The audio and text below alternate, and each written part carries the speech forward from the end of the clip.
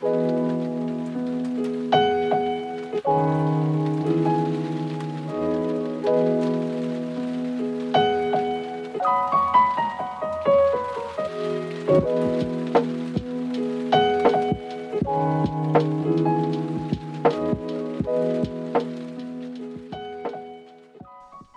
there, and welcome to Humans and Magic, the podcast that gets deep and personal with your favorite Magic the Gathering personalities. I'm your host, James Su. Welcome to episode 74 with Noah Weil.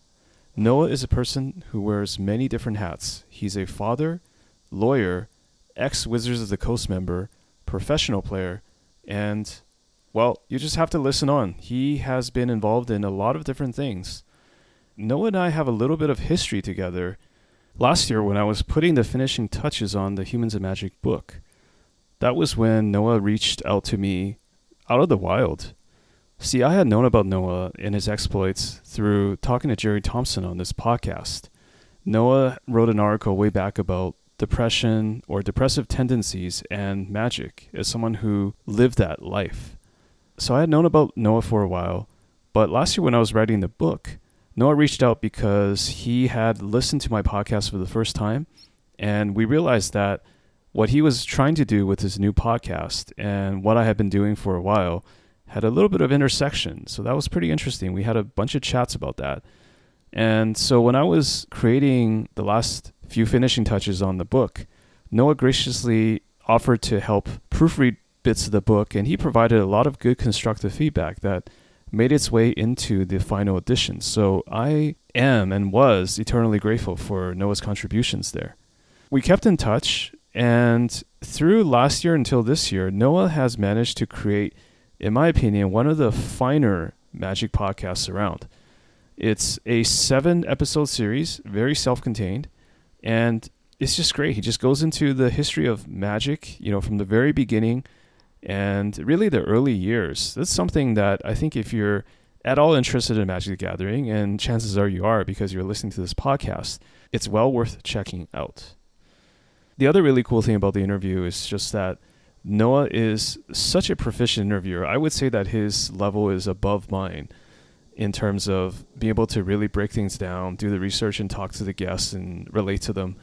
And so this interview that we had in this episode turned out to be a really fun one because it was almost like two interviewers interviewing each other. You'll probably get a sense for what I mean once you start listening to it, but I thought it was a lot of fun, really enjoyed it, and I'm really happy to have the opportunity to highlight Noah and his work in this episode. The other thing I want to say is that the audio quality in some very specific places in this recording dropped in and out. We did our best to correct it, but we weren't perfect in that area. So I just want to say apologies in advance for the less than pristine quality. But I still believe that it is a very listenable episode, so I hope you will bear with us. Before we get into the podcast, I want to make sure that the proper shout-outs are made. This podcast is sponsored by ChannelFireball.com. Channel Fireball provides excellent Magic singles, awesome events, and even better strategy articles. So if you are looking for anything Magic related, whether it's improving your game, leveling up, getting the newest singles from the latest set, or just watching awesome coverage and streams, you don't want to miss it. Definitely go to channelfireball.com for all of your Magic needs. This podcast is also sponsored by Cardboard Live. Cardboard Live is a company that I have built from scratch, and we are in the business of providing excellent stream extensions. So if you are streaming Magic of any kind, whether it is Arena, Magic Online, or tabletop tournaments, you will not want to miss it. You can become a member of the beta program by emailing us at beta@cardboard.live. Cardboard Live is the future of Magic gaming, and we hope to hear from you. The music in this episode is brought to you by Kupla. That's Kupla. Kupla is an amazing musician. He's also a talented Magic player, and he has graciously sponsored the show with his music for a very long time. Please, please, please support his work. You can find Kupla's music on all the places you find music, including Spotify and SoundCloud and many, many other places. Start streaming, give him a follow on Twitter, do what it takes, support great music. Last but not least, you can find all of the Humans of Magic content, including information on the Humans of Magic book at humansofmagic.com. That's humansofmagic.com. Pretty easy to remember URL. You can sign up for the mailing list. You can enter to win a free copy of the book. You can listen to past episodes, transcripts, you name it. Just go to humansofmagic.com, and that's the best way to support the project. Thank you. So yeah, hope you enjoy it. This is Humans of Magic with Noah Weil.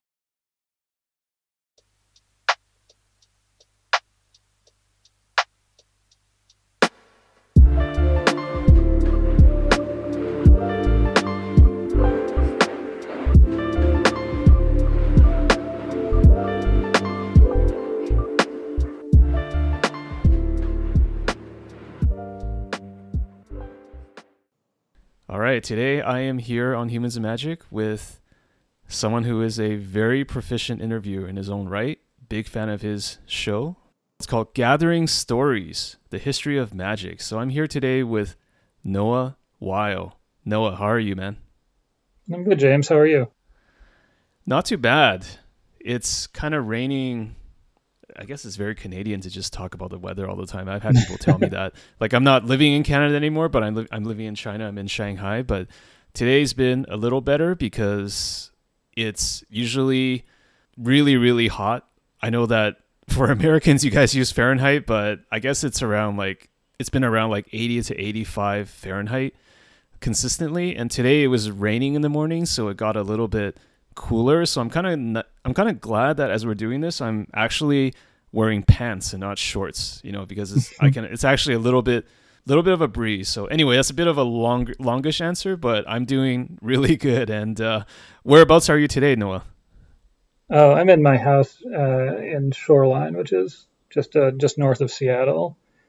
The weather was pretty nice today. We've had a few cool days actually, but today it was very sunny and warm. I would say mid to high 70s Fahrenheit. But I'm more curious what the pandemic is like where you are right now. How's the culture of that? How is the government and the people treating it right now?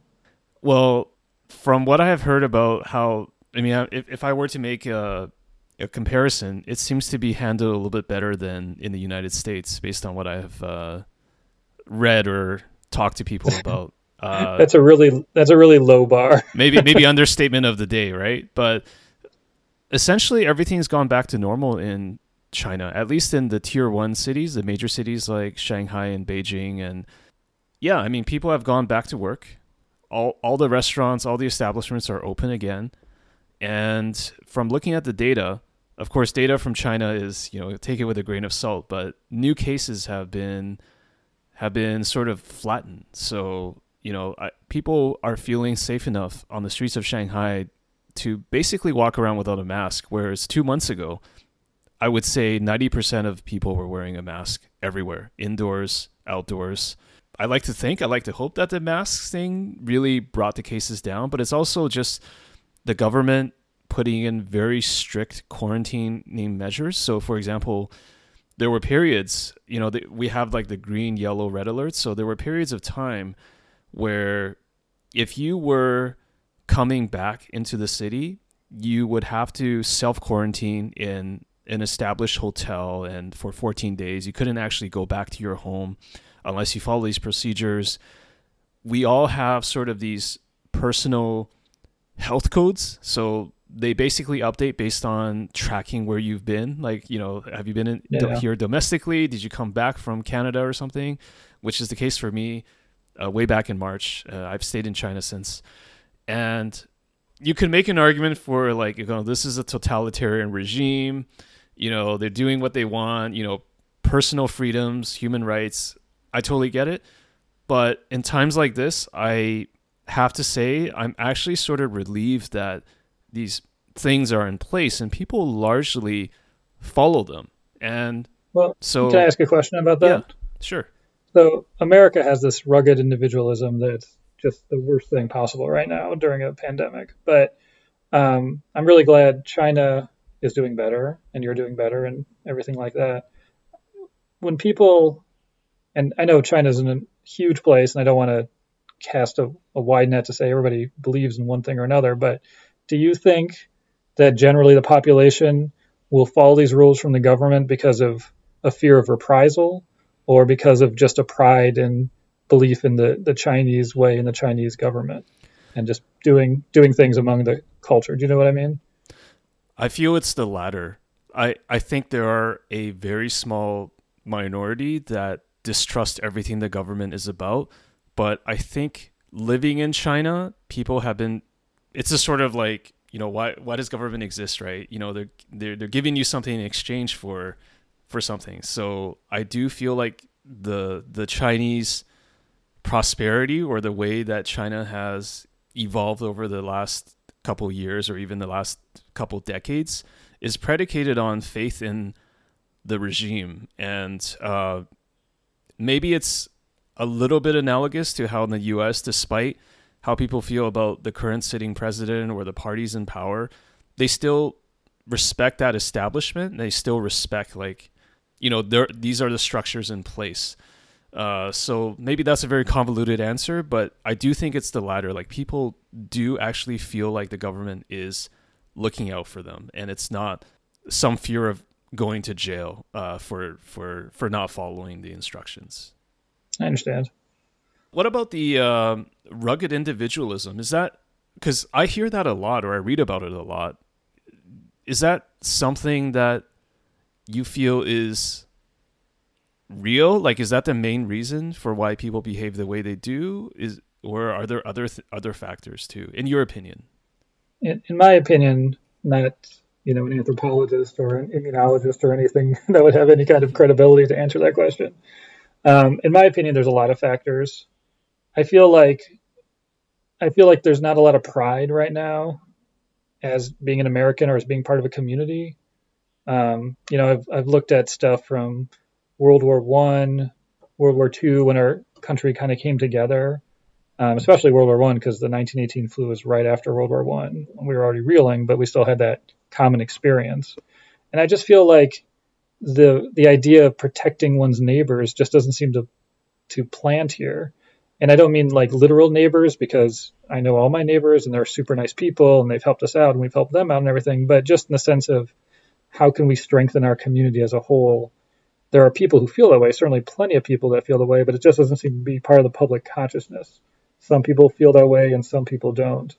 And I don't know exactly where it comes from, social media or a lack of events that bring out a community's pride or something. I really couldn't say, but I do feel like it's not so much that everybody wants to be a cowboy and be on their own and decide their own things. There's just not that kind of cultural pressure to look out for other people. It's just not part of the culture to think about your community. It's just more about prospering at work and achieving personal goals. Mm-hmm. It's just, there's a bunch of garbage YouTube videos and alternate cable outlets and all these things that are just spouting all these horrible conspiracy theories that have no basis in science, but people pick them up and repeat them, and then it just spirals out of control. Mm-hmm. Having said that, though, I do feel like growing up in North America, I mean, I didn't grow up in the U.S., but up north in Canada, on the West Coast, I guess, maybe similar to, it's a little bit close to Seattle, Vancouver, but mm-hmm. I do feel like this conversation happened like 8 to 10 years ago, because there was this incident in China, or multiple incidents, where you had somebody just get recorded on camera, like falling on the street. Basically an old person who got hurt or maybe had a heart attack or something. And it was just really this cruel reality of like nobody for, half an hour, everyone who passed by, either walking by or cycling or driving, didn't stop to help that person. And it was explained as this sort of like, in China, as like, that could be a scammer, because if you try to help that person, they might say that you're the one that tripped them and they want money or something, because that has happened a non-zero amount of times. But I remember even back then, and I hope now, it's like I still feel like in North America, if that something like that happened, like if your neighbor was obviously hurt and lying on the ground in your block, you would probably, despite how you feel about like advancing yourself and protecting yourself, you would probably still, or the average American, I would hope, or North American would still help that person, right? I think they would. I don't think there'd be any question about that. But it's like the people who say, I can't hate women because I have a mother and a sister who I love. It's easy when it's immediately in front of you. When you see a person, you know that person. That's one thing. It's the unknown people, like the anonymous masses out there that you still would be benefit if you're wearing a mask.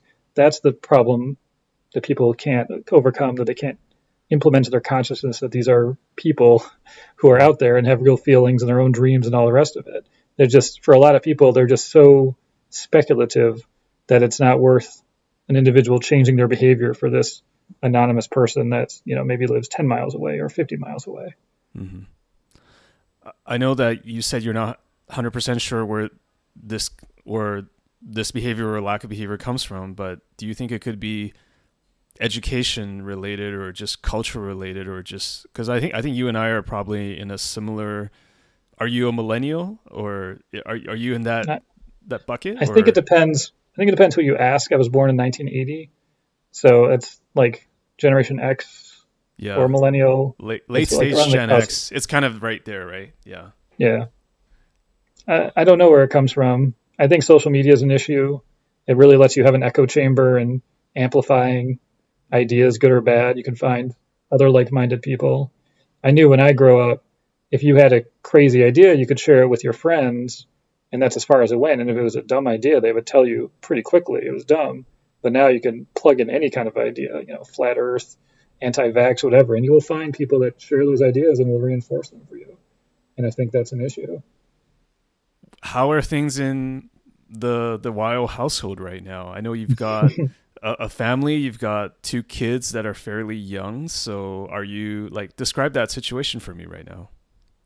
Describe that situation for you right now. Well, every day is different. I have a wife who's working at home. I'm mostly working at home, and I have a 6-year-old and a 3-year-old for the most part. They get out 1 or 2 days a week at another house. We kind of have this shared thing going on, but for the most part, we're working at home and they're at home. And so it's a challenge. It's really hard to get work done. Every day is different. Some days are better than others.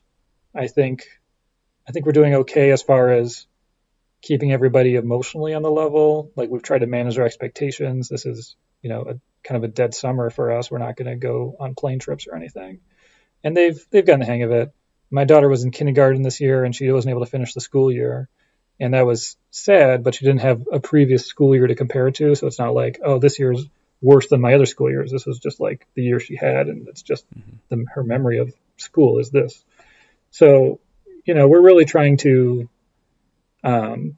be attentive to their needs and how they're feeling. And we're trying to be attentive to our own feelings. But it's challenging. I was in the backyard this afternoon, and a lawyer called me, and we were trying to talk about a case. And during our conversation, there was a sprinkler out, and my daughter kept moving closer to the house. And I was like, we can reach a deal. We can talk about this, but I need, X, Y, Z. And then I'm like, hey, don't move the sprinkler close to the house. Don't spray the house with water. Anyway, so, I've got to talk to my client about, hey, put your pants back on.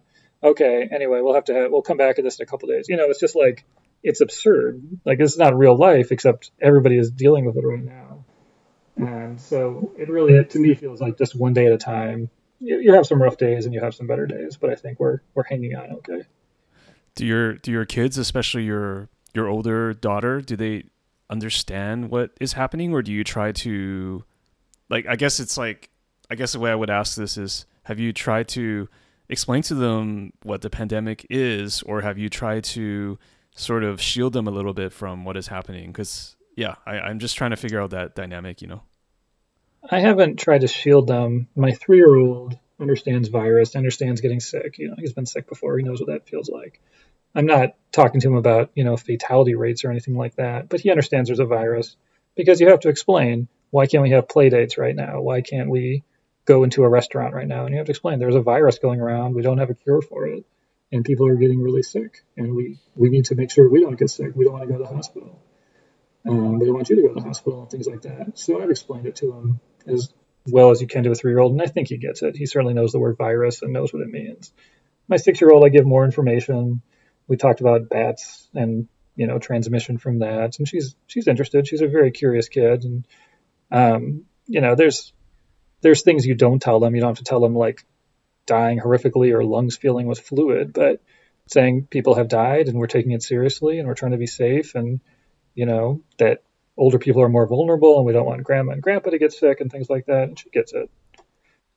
That's really good. I don't think there's a reason to shield them from it, and I think you do need to have an explanation of why things are so different at this point. Yeah. So I don't have any kids yet, but from my observations, it seems like kids are just so naturally curious that you sort of have to come to grips with explaining everything to them, because if they have that personality, it'll just be nonstop. You just have to tell them. Otherwise, it'll just be this ongoing fabrication of lies, which is also like mentally tiring. I would guess someone has to do that. Yeah. We still have Santa going right now. I don't think I can. I don't think she'll have it going for another year, but I think it's fun that she still believes in it right now, and I don't mind maintaining that dream for her. Okay. It's fine. But yeah, they are curious. They have a lot of questions, and I think they deserve to know. You do have to edit your comments. You have to be reasonable about it.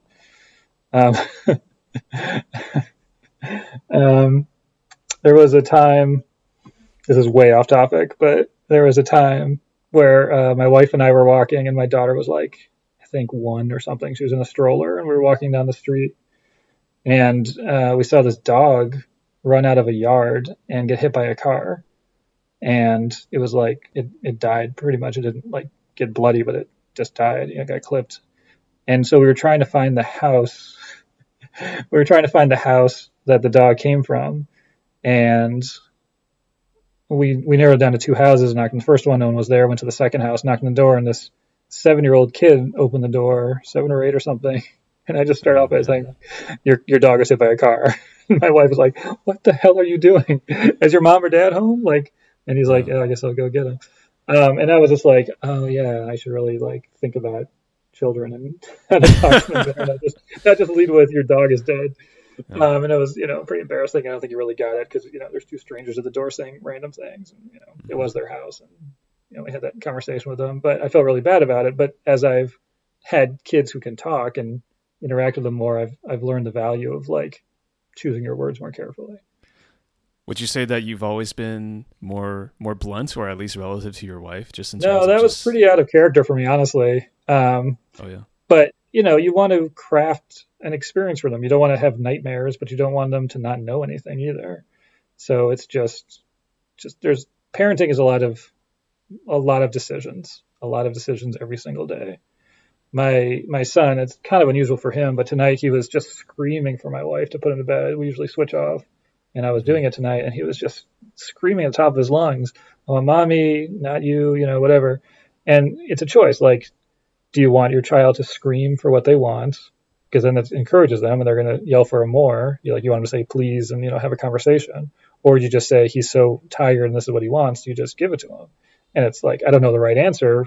My wife came in and took care of it eventually, but that's every minute there's decisions like that. Which way you go. It's a lot of work. Yeah, a lot of work with real consequences, I would expect. I mean, yeah, kind of, but it's there's so many decisions, and you're going to get so many wrong. I think if you're batting above 500, you'll probably be fine. You can't get it perfect all the time. You get tired, they get tired. You do your best guess. Parenting's a lot of work. I have a lot of sympathy for parents, especially right now.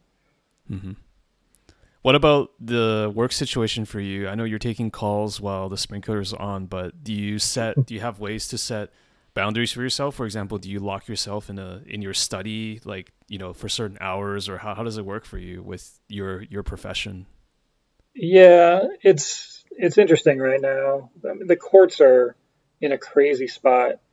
The Washington Supreme Court, the head court that's in charge of all the other courts, have said, try to get virtual hearings, try to do as much virtually as possible, but we're going to leave it to every court to do their own thing. And so what's happened is it's just a patchwork of responses right now. Some courts are doing everything by Zoom. Some are having nothing by Zoom, and you show up. Some have doing telephone hearings, but not video. And some courts have just shut down for a couple of months, but now they're slowly ramping back up. And so there's more and more going on. And so, in answer to your question, it kind of depends on the day. My schedule is different every single day. If there's something I have to do, if I have to be virtual or go somewhere, I work it out with my wife. If it's just writing, which is a lot of my work is reading and writing, usually, we talk about it. My wife, she has meetings too, and we try to find a way that the kids are attended to by one parent and the other person gets their work done and bounce back and forth depending on our needs.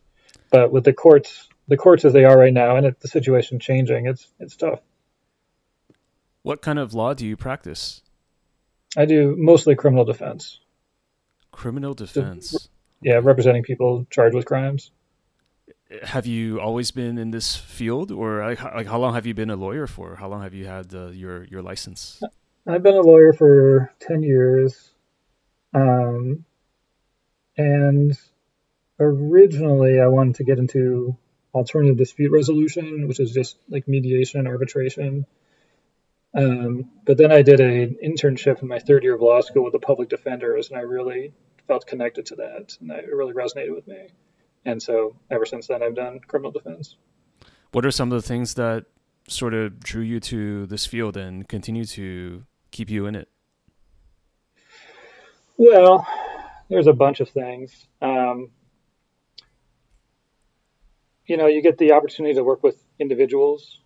It's a really one-on-one kind of work. I don't represent corporations or big government entities. It's a single person who is in trouble, and I'm able to, talk to them and hear their story and help them out. It's a trial-based practice area. There's some lawyers who just never go inside a courtroom or ever go to trial, and that's not criminal work. You're in trial a lot. You're in the courtroom constantly, and that's something that really resonates with me too. It's also a very tactical kind of work. There's a lot of like strategy, which I enjoy too. Excellent. How big is your law firm? Like, is it like a whole squad of lawyers all working on? You are talking to the entire firm right now. I don't have a partner. I don't have a secretary or paralegal. I did have a partner for a little while. That was fine. But yeah, right now it's just me, which I'm actually happy about because I'd probably have to, lay somebody off at this stage. I see. And have you always, because I'm not too well versed in this area, so this is basically like it's like your own practice or your own business, right? Mm-hmm. It's my law office of No While PLLC. I've got a business license and everything. Yeah. Yeah. How long have you been doing this on your own? Is it like just for the past 10 years or? Not quite. I was a public defender for a little while, and then they had some budget issues. So I've been out on my own for 8 or 9 years now. Yeah. Yeah. 8 or 9 years. 8.5. Yeah. This might be a little bit of jumping around, but how did your going to law school and your law career overlap with your time at Wizards or your pre-law life? Like, can you get into that a little bit? Sure. My time at the company? Yeah, exactly. Yeah. So I got offered that internship I think it was December or January prior to starting law school. I had applied before I got the internship, but I didn't get accepted until near the end of my term there. So I it was kind of annoying now that I think about it, because at the law school I went to, they offered a single course in the summer just to let students get their feet wet, and you wouldn't have such a crushing load in the fall. And I couldn't take it because I was still at Wizards, and I think at the time they hadn't told me whether I'd have a job or not. So I declined. I accepted the student spot because there wasn't any harm in accepting it, but I declined to take the summer course. And then they said there was no job, and then I jumped in the fall with a full course load at that point. So I went directly from Wizards to law school. Although I think I was still writing my column for the first half of law school, which was awful also. But what year was your last year at Wizards? Was it 2009 or 2008? 2007. 2007. I think 2007. Yeah, And how like how right long around in how 2007, long in 2008. total were you at Wizards for? I think it was just 8 or 9 months. Okay, but it was a full time position. Like, what was your title there? R&D intern, I believe it was. Okay. Yeah, How? they Oh no, go ahead, please. well, yeah. I mean, they hired me with four other people at the same time, so I think we're all R&D interns at the time. Okay. At the time, did you just think that you wanted to have a career in R&D? Is that like getting in there? Yeah, I thought about it for a while. I'd met the people over the years and talked to them about their work because I was curious about it. And then Wizard of the Coast did the Great Designer Search, and so I was a columnist for their website at the time. I was doing limited information and done Hmm. for a couple of years. And I talked to my editor about it. I said, I'm interested in applying for this promotion, but is that an issue that I'm also a contractor with you? And they checked it. They said it was fine. And so I found out, I think, on a plane ride to Japan when I was doing event coverage, that I was one of the 16 people, I think it was 16, for the Great Designer Search. So I knew at that point I had a foot in the door. And at the time, who was the key decision maker that said, we're gonna have Noah on as an R&D intern?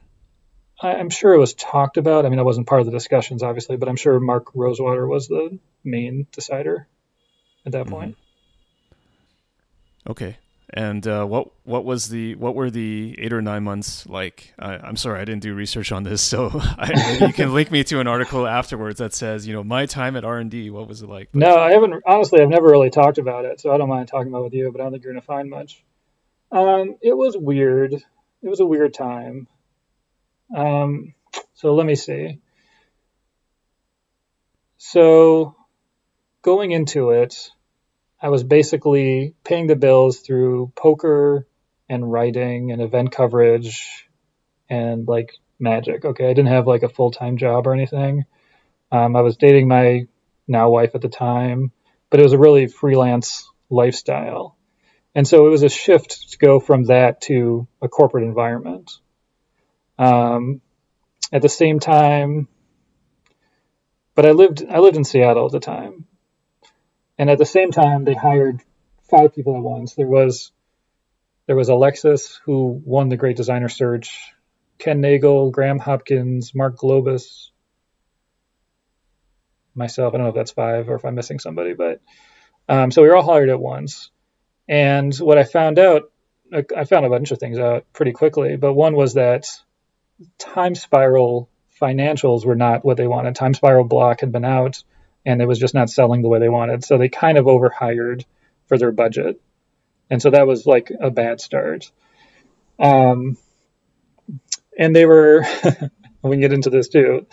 Like the first day I was there, they took us all out for lunch, and they were like, "Listen, you don't know anything. You're brand new here. Just don't say anything. Just spend a couple of months just kind of learning the ropes and just picking things up because you really don't have any opinions to offer that'll be valuable at all in any meetings." And if they had known me, they would have been like, "That's not really my style. I could try, but it's just not yeah. like if I see something, I'll speak up." And it wasn't some kind of like next level like reverse psychology either, right? No, I think they really felt they were doing us a favor by like having us not stick our necks out. Mm. I don't know if going into it they knew they weren't going to have everybody stay on. I don't know, but they certainly didn't have everybody stay on. So I think I've thought about this a lot. I don't think I was a particularly great employee in the sense of like I wasn't. I mean, like I spoke up. When I saw something, I spoke up, and I wasn't. I found like corporate structures to be silly. I'm really like a pragmatist. I just like getting to the right results. And there's so much red tape, for lack of a better word, that I just thought it was kind of silly and I didn't always follow that stuff. But I also think they weren't particularly great at the time. They're going through a lot of transitions. In the middle of my internship there, Aaron Forsyth got promoted to director. I don't remember who was there before, if there was just a void there. But I Mm. think they'd hired too many people. They didn't know what to do with them. And so a lot of the times I would say like, I'm working, but I'm not sure if I'm doing a good job. I'm not sure if you want me doing something else. Can you tell me? And they were like, no, you'll figure it out. It's fine. You'll get the hang of it. I'm like, I'm not sure I will, and I'm not sure I am. So if you can give me some more guidance, and it just never really materialized. Like a lot of the times when we'd meet, it would be, can you tell us how you think the other people are doing? You know, are they doing a good job, do you think? And so I feel like they were meeting with all of us to talk about the other people, which was like the opposite of a performance review. It was like somebody else's performance review. It was all very strange. So I don't, I'm sure they have a different version of events, but I feel like I was a little adrift there, and I feel like they also didn't quite know what to do. And so when I got, I liked a lot of the work I did. I worked on Lorwyn and Morningtide, and I thought I did a good job there. No one complained about the work that I did, at least to my face. And I think, I helped. I made some cards and developed some cards, and it was fun. But when I got the law school results, and I said I'm in law school, I got admitted to law school. One of them said to me, well, that's great. I'm glad you have something you can, fall back on if this doesn't work out. And it felt like they had, that was easing for them, that they could make a decision about who to cut at that point because I had something else left over. And then I interviewed for a job in there, a lateral move, which I got the interview and I succeeded, but then that position was eliminated. So then I had nothing. And then that was the end of that. I see. Was there a sliding doors moment where you would have continued on as working in Wizards if you didn't get that law school? Could you ever imagine that? Maybe you've thought about it. I don't know if they wanted me, honestly. Like, they never told me we like your work or don't like your work. It was just really kind of silent and everything. Yeah. Like I said, I wish there was more training and more guidance. The entire training was like an HR thing about sexual harassment, and then, don't stick your neck out until you know something. Right. So I don't know. I don't know what they would have done at any point. The way they run things there is pretty weird. I think they've made a lot of improvements.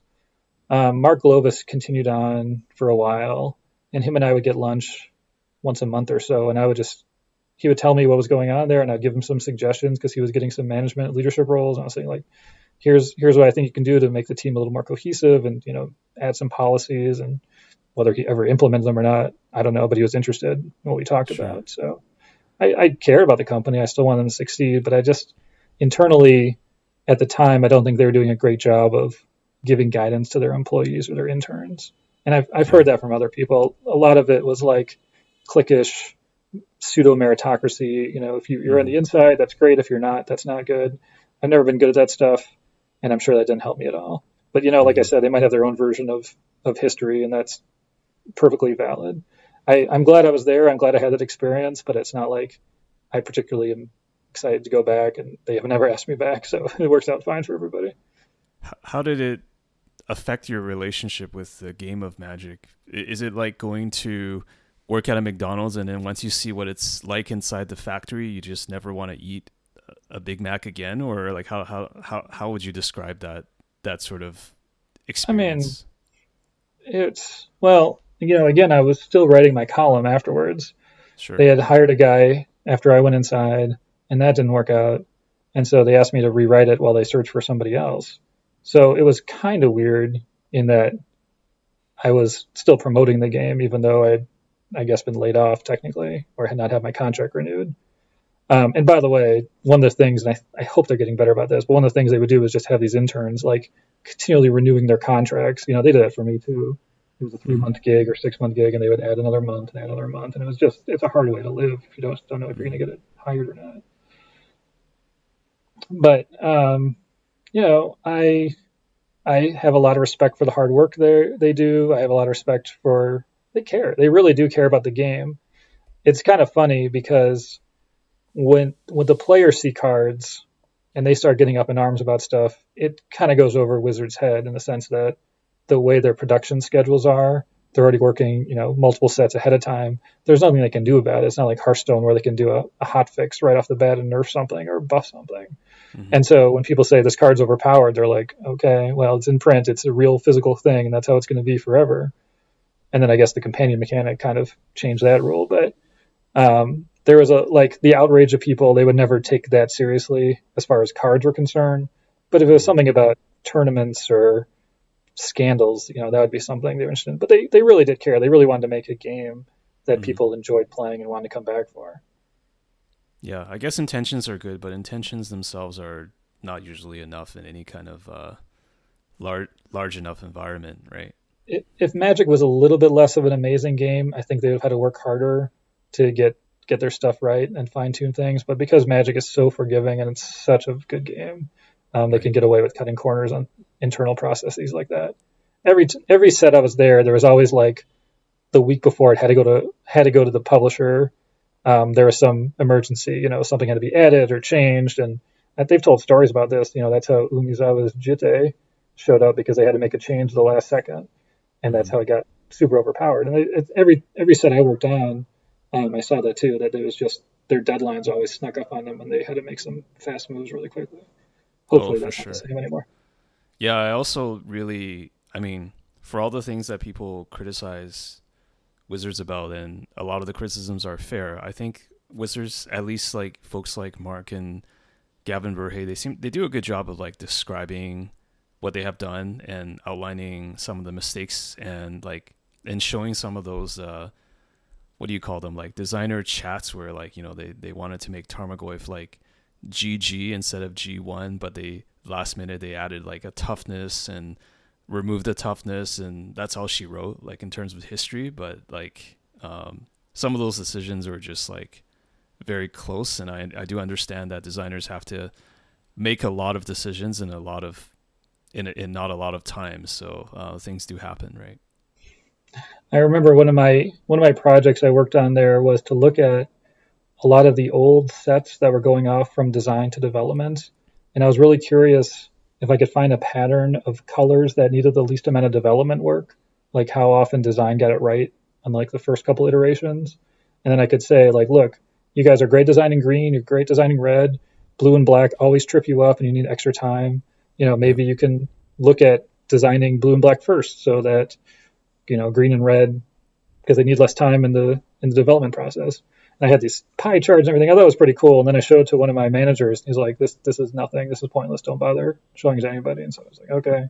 And Mm. so I didn't. And I don't know if that would have done anything, but that was kind of like the Yeah. thing. Like, I don't. It never got into my record that I did this project because he just said just bury it because it's worthless. And that's Yeah. what I did. But I was very sensitive because I could tell right away like the mad scramble that always happened, and I was just looking for ways to not have it be so quite intense as I Yeah. always saw it. I mean, people were like working late and pretty scared on the sets I was working on. I'm sure it's improved. My knowledge is so out of date. I'm sure it's gotten better, Mm. but that was something that I was definitely sensitive to at the time. Yeah. No, I mean, I think that's one thing that a lot of cultures could use. I think is like a little bit more. Like I could imagine, like you could put all these things into a big data store and just I don't know, like you could create all these insights and be a lot more data driven in analyzing these things. Like it wouldn't even have to be an intern or somebody doing that. Like if you could create a data warehouse of all these things, and maybe it's just like my background, I tend to look at these things as like, of course, I'm not saying give everything over to the robots or the machines and Judgment Day and all that, but I would hope that like they like there's so much you can analyze from all the data, like the gameplay, every step in the design pipeline, and it's just like I guess unless you have a key decision maker who's like really advocating for this stuff, it just never gets done based on my experience working in large corporations. There's a lot of inertia, and frankly, I think that was the first and only corporate job I've really had. I went to the public defenders after law school, and that was a really agile, independent place. You just had your own cases and you worked them up as you thought was best. You had mentors and colleagues who would be happy to give you advice, but you were on your own. You made decisions, and that's how it's been since then. I Yeah, would I for would have a sure. tough time, frankly, going back to an environment like that at this point after being on my own for so long. Hmm. So shifting gears a little bit, I know that I'll be straight up with you. One of the reasons I really wanted to talk to you is because I think you do an excellent job on your podcast. So much so that I really wanted to explore your background because I think how you're able to do your podcast, your Magic podcast, says a lot about you as a person, just in terms of how you interact with people. Like all the episodes I've heard, they're extremely fluid and conversational. You do a lot of research, and Okay, let me try to boil this down to a question. So maybe let's start from, what was your main motivation behind doing the podcast in the first place, gathering stories? Well, for a long time, I wanted to write a book about early Magic. There's kind of the same stories that I was doing a podcast about. I felt like I was pretty well suited to do that because I had the access to everybody through my history of the game and because I know how to write a little bit. And so I felt comfortable taking on that project. And then it, I had a couple problems. One was I didn't really have like a cohesive through line for the book. I couldn't really think of a way, aside from just a collection of stories, that it made sense together. You could do a rough chronology, but it was still just kind of this dry stories without something pulling it all together. And I just couldn't figure out a way that it made sense. And maybe I could have come up with it eventually, but the other problem was that it's apparently a lot of work to write a book. I just looked into it and getting it published and all the rest of it, and it just seemed with my family and my career and the likely failure of getting any financial traction with it, like the reward for putting in all those hours was likely going to be very nil.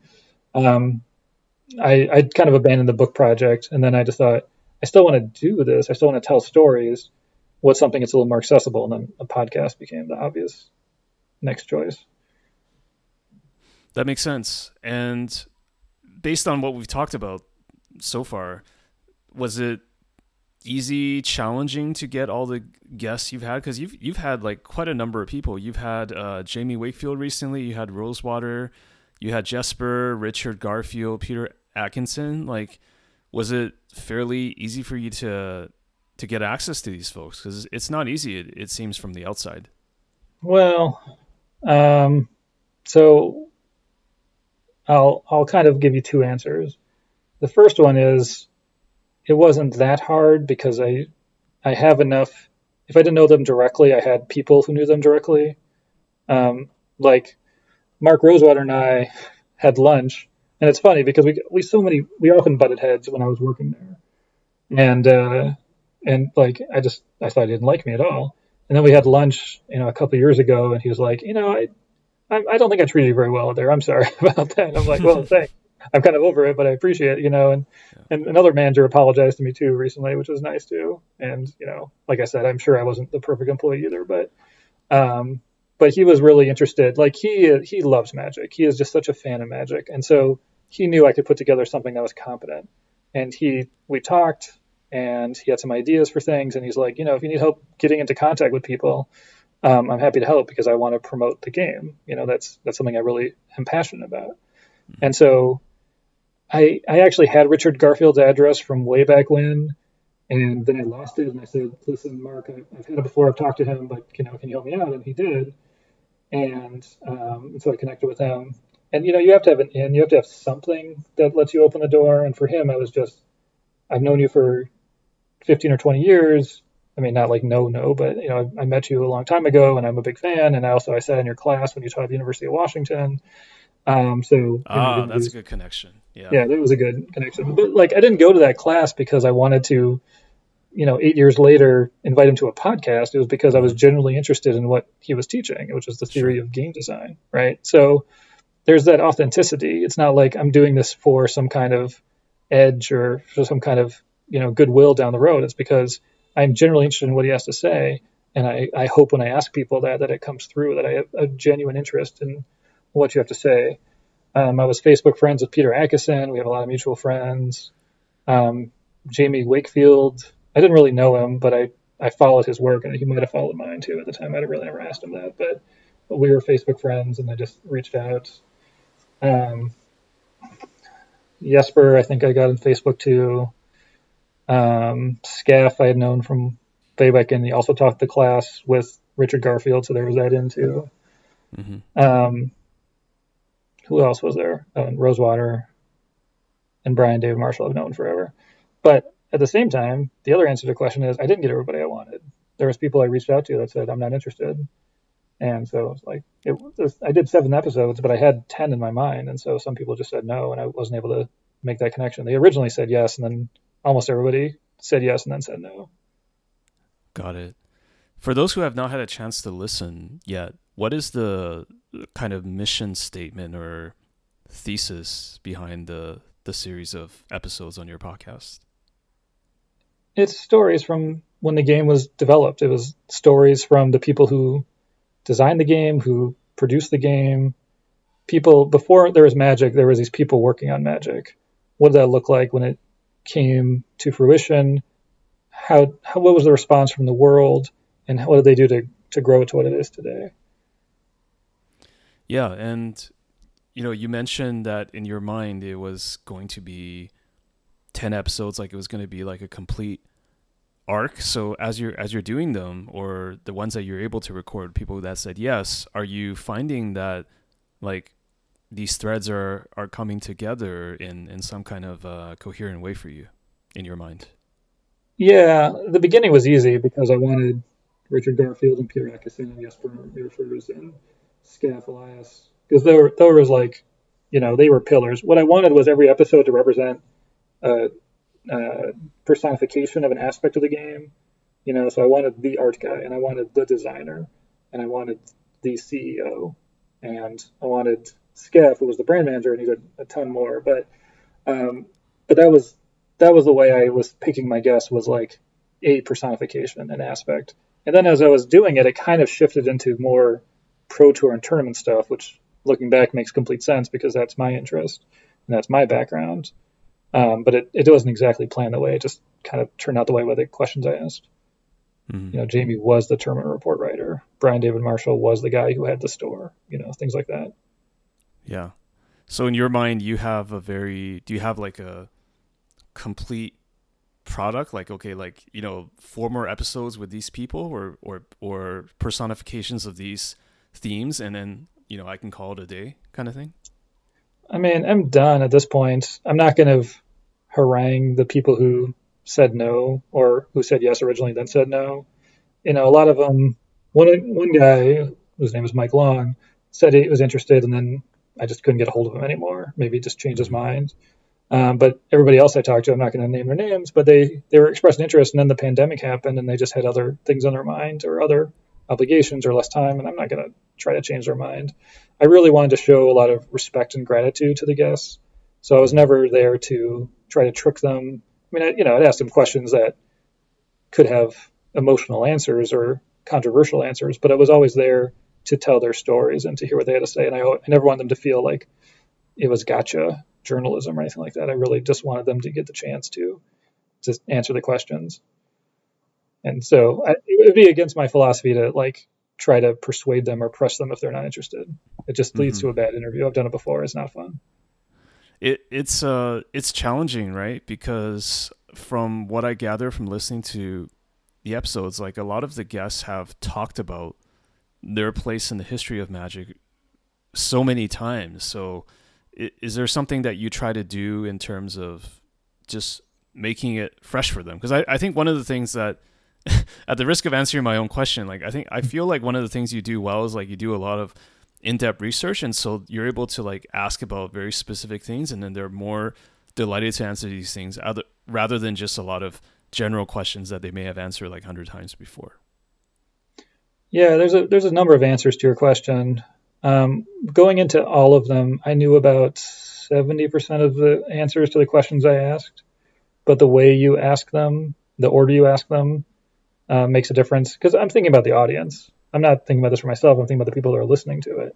And so I want to ask things in a way that creates a story, usually chronologically, but sometimes there's little spikes and little deviations that you explore with them.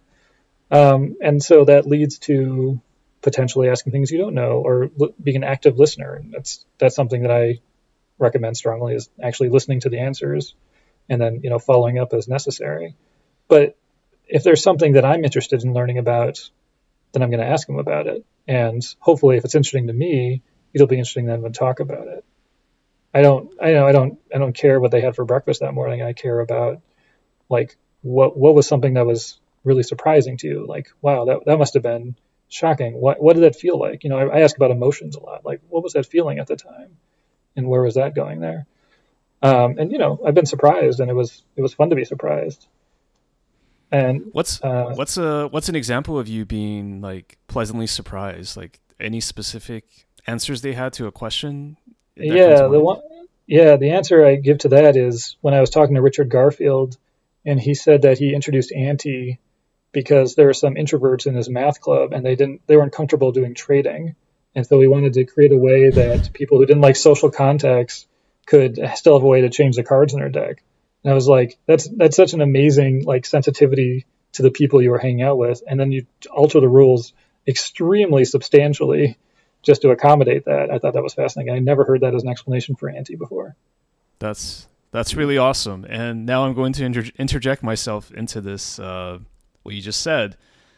I think some of my fondest memories of Magic was playing with my younger brother, like because we got started in a revised edition, like the anti cards. I feel like anti cards are almost sort of forgotten in the hallway of Magic history. Like I remember like really enjoying anti games way back then with what was it, Demonic Attorney, and like some of these things that really up the stakes. And I remember like it really mattered because we bought the 2-player set with the I don't know what they were made of, but the large box with the glass counters in the pouch. That was our very first exposure to Magic. This must have been like when revised, I don't know when it was, like 93, 94, something like that. And man, those battles, like they were so I never felt as invested in Magic as I did back then, you know. It's just like being a kid and just like, you know, I might lose this card because like one time we did Annie and I think Sengir Vampire came up and it was just like, I can't lose this card to my brother. Like I need that card. I need to keep it. I don't think I ever played like harder in my life. Like, you know, I played GPs and online events, PTQs. Like I don't think it never was that. And that's just nostalgia. But like, I feel like anti cards are really like I don't know, like a lot of players some players weren't even alive back then, so it's like, you know, they couldn't have known. And you know, I don't The know, wild like so thing, I completely understand and I agree with you. And the wild thing was the original sealed deck tournaments they were introducing around then, 4th edition maybe revised. They was played for ante as part of the rules. At the beginning of your sealed deck tournament, you had to ante a card. And so if you anteed really? land, you were sunk because they never had enough land anyway. Yeah. But you know, you'd get like a Storm of Freets or whatever the card was, or Demonic Contract or something, and yeah, it was game. You could play that in your sealed deck tournament and do whatever you want. Yeah. Yeah, it was a wild time. That was wild. Like, so I was very much a filthy casual. So I didn't play any tournaments in the 90s. And then I went to college and I stopped playing Magic. I thought Magic was for nerds. I didn't want to be associated with that stuff anymore. And I got back, I guess, when you became an intern. Like that was like Time Spiral blocked in 2007. And I think I played my first tournament in 2008. So I missed that whole period in the 90s, or like the early days of organized play. Like other than reading about it was it the Sideboard? I think I had the subscription to the Duelist when Mark Rosenbach was still making those puzzles, like Magic the Puzzling in the back page. But yeah, I missed it on that whole period. But anyway, that's enough about me. Like let's go back to your podcast. Well, James, yeah. I'm sorry I didn't listen to all your episodes before we got on. But why are you doing your podcast? What is appealing to you about Humans of Magic? So the real answer is, like, I'm not saying I'm going to give you an unreal answer. I don't know why I just used that term, but like I'm trying to say, like, there's a short answer to this. You're telling me what you're going to tell me before you edit it out of the final cut. That's fine. Exactly. I'm going to record like another version and just upload that later. But really, it was like after I wrote my first book, because the first book I wrote, Magic the Addiction, was like just my own experiences playing Magic. And I wrote the book, and as you said, like writing books takes a heck of a long time. A lot of time, a lot of self-editing, reflection, and torment, honestly.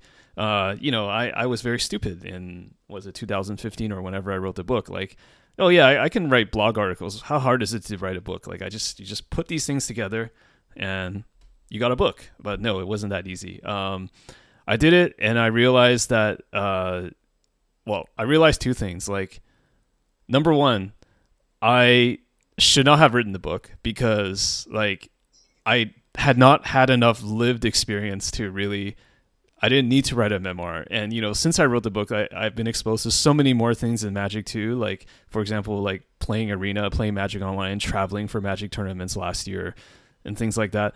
Like, these are things that are not in the book because I didn't experience them yet. And then the second thing was just like, I've written so much about myself. I think it's really time to just write about other people. And so it was one of my friends, Julian, who's Julian Knab, who's a big fan of the Legacy format. We were both big Legacy fans, and I was talking to him one day about like, I wrote this book, it's exhausting. What I think I really want to just like not put myself in the center of anything for a while, and then I just said, hey, wouldn't it be great if like I did like oral history of Magic, or like talk to other people and just focus on other people's stories? Because my thesis has always been like, everybody has a story, right? Everyone has an interesting story. It doesn't matter who you are. You don't have to be like Reed Duke or someone super famous in Magic to have a meaningful experience.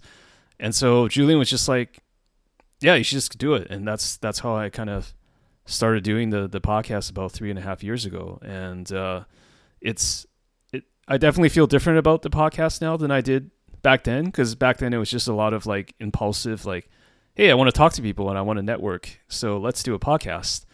I think over time I've become a lot more intentional. Like, okay, if I'm doing an episode, here's why I'm doing it. Like, here's the outline, and so it's a lot different now, which is why I like what you try to do with your podcast, because like it seems to have a very clear, like, here's my thesis, this is why I'm doing it. Like it's sort of like founded on the idea of having a book or like the early history of Magic, and whereas for me it was never that focused, and so that's kind of maybe a little bit of difference in our approach. I don't know. You sent me some, we were talking like 6 months ago, 9 months ago, before you published Humans of Magic, and you sent me some transcripts and introductions to look at for editing. And I think a lot of my response was like, this is good, but what's your purpose? What are you trying to achieve? And it really is how I try to approach things. Like, I do want things to be purposeful. It's kind of how I play. I try to make decisions like that in life. And it sounds like you're coming along with that too on your current podcast or your current philosophies on it. Yeah, it's kind of evolved, especially this year, because I'm one of these introverted people that likes having interactions, but I don't want to have too much of it. But I think, especially with how things are right now, I'm not able to be in North America or play Magic tournaments. Like, the podcast has become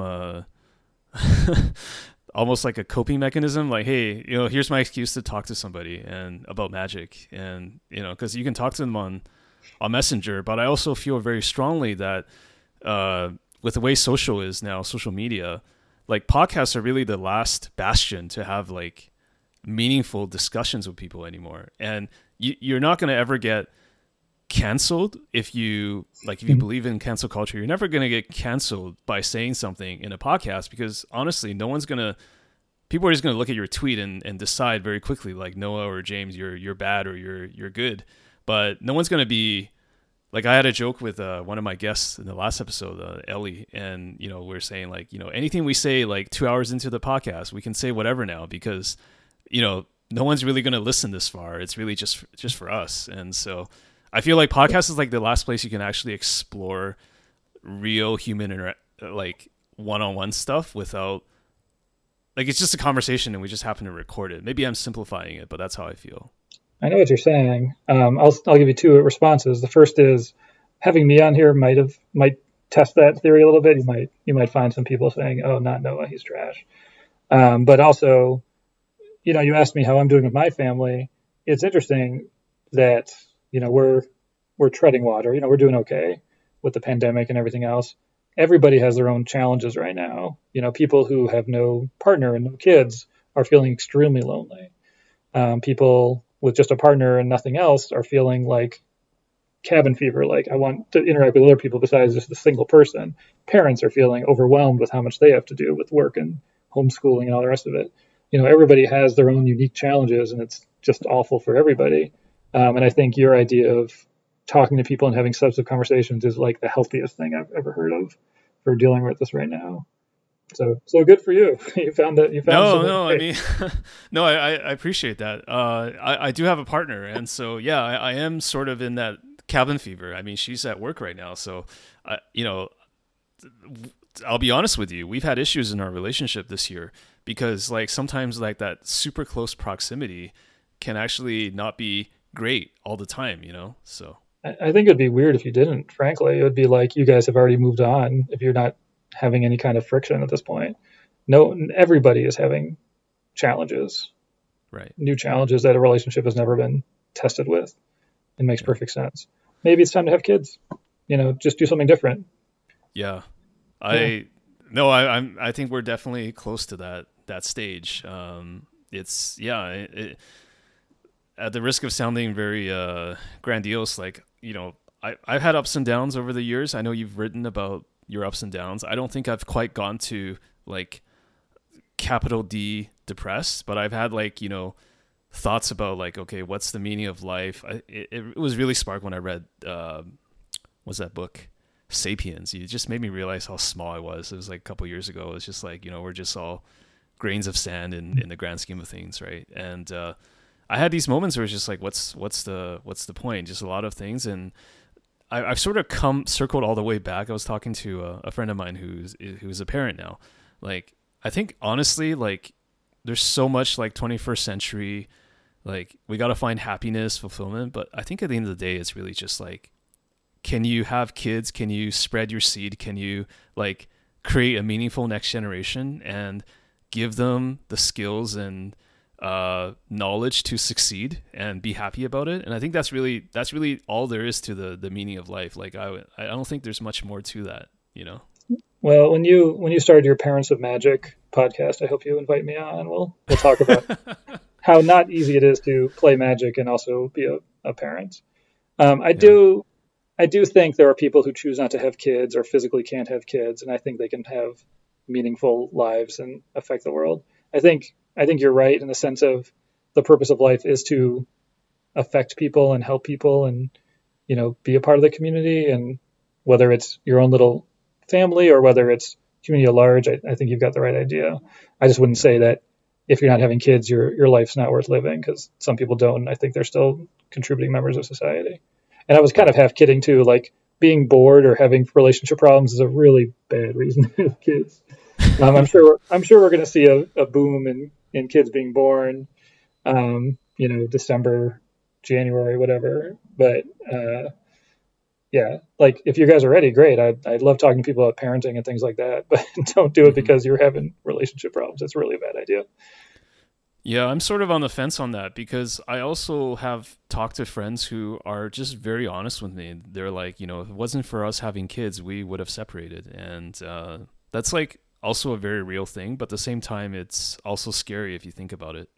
So, Well, like see where they are in 10 years from now or something like that. I've heard these horror stories of parents who hate each other staying together till the kids are in college and then they divorced instantly. And the kids knew, from age 5 on that the parents didn't like each other or weren't a good yeah. fit for each other.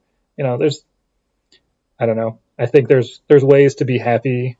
Yeah. And I think just adding another kid to that, like it's a lot of work to have kids, especially in the Mhm. first couple of years. And if you don't have some kind of foundation there, it's not likely going to withstand it in the long term. Mhm. Maybe it will. Maybe that's the trick. But um, I hate doing that to kids. If they weren't happy beforehand, I just hate putting kids in unhappy houses if they can avoid it. Yeah. Yeah. Also, Noah, going back to a part of your answer from the previous question, I just want to say that I never try to filter out guests if for any reason. Like, I don't mind having guests who are controversial or like I just want to talk to people that I'm just curious to talk to. Like I don't try maybe to be this is controversial. I just have maybe strong yeah. feelings sometimes. maybe this is just like me being this is also again I can say this because no one's going to listen to it. It's like we're an hour into a podcast, but I'm a big fan of like the Rogan method where it's like there's a lot of issues with Joe Rogan, but it's just like he's just naturally a curious dude and he has all kinds of people. And I know people are saying like Rogan is trash. Don't listen to him because, he's had this guest on and I don't listen to every episode, but, I just want to say, like, I've interviewed people like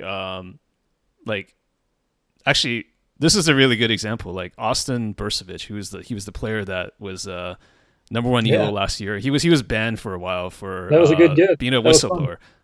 Yeah. I had people warn me, like, don't interview this guy. And I'm, I wanted to interview him because I wanted to talk to him. It's like, I don't agree with everything he did.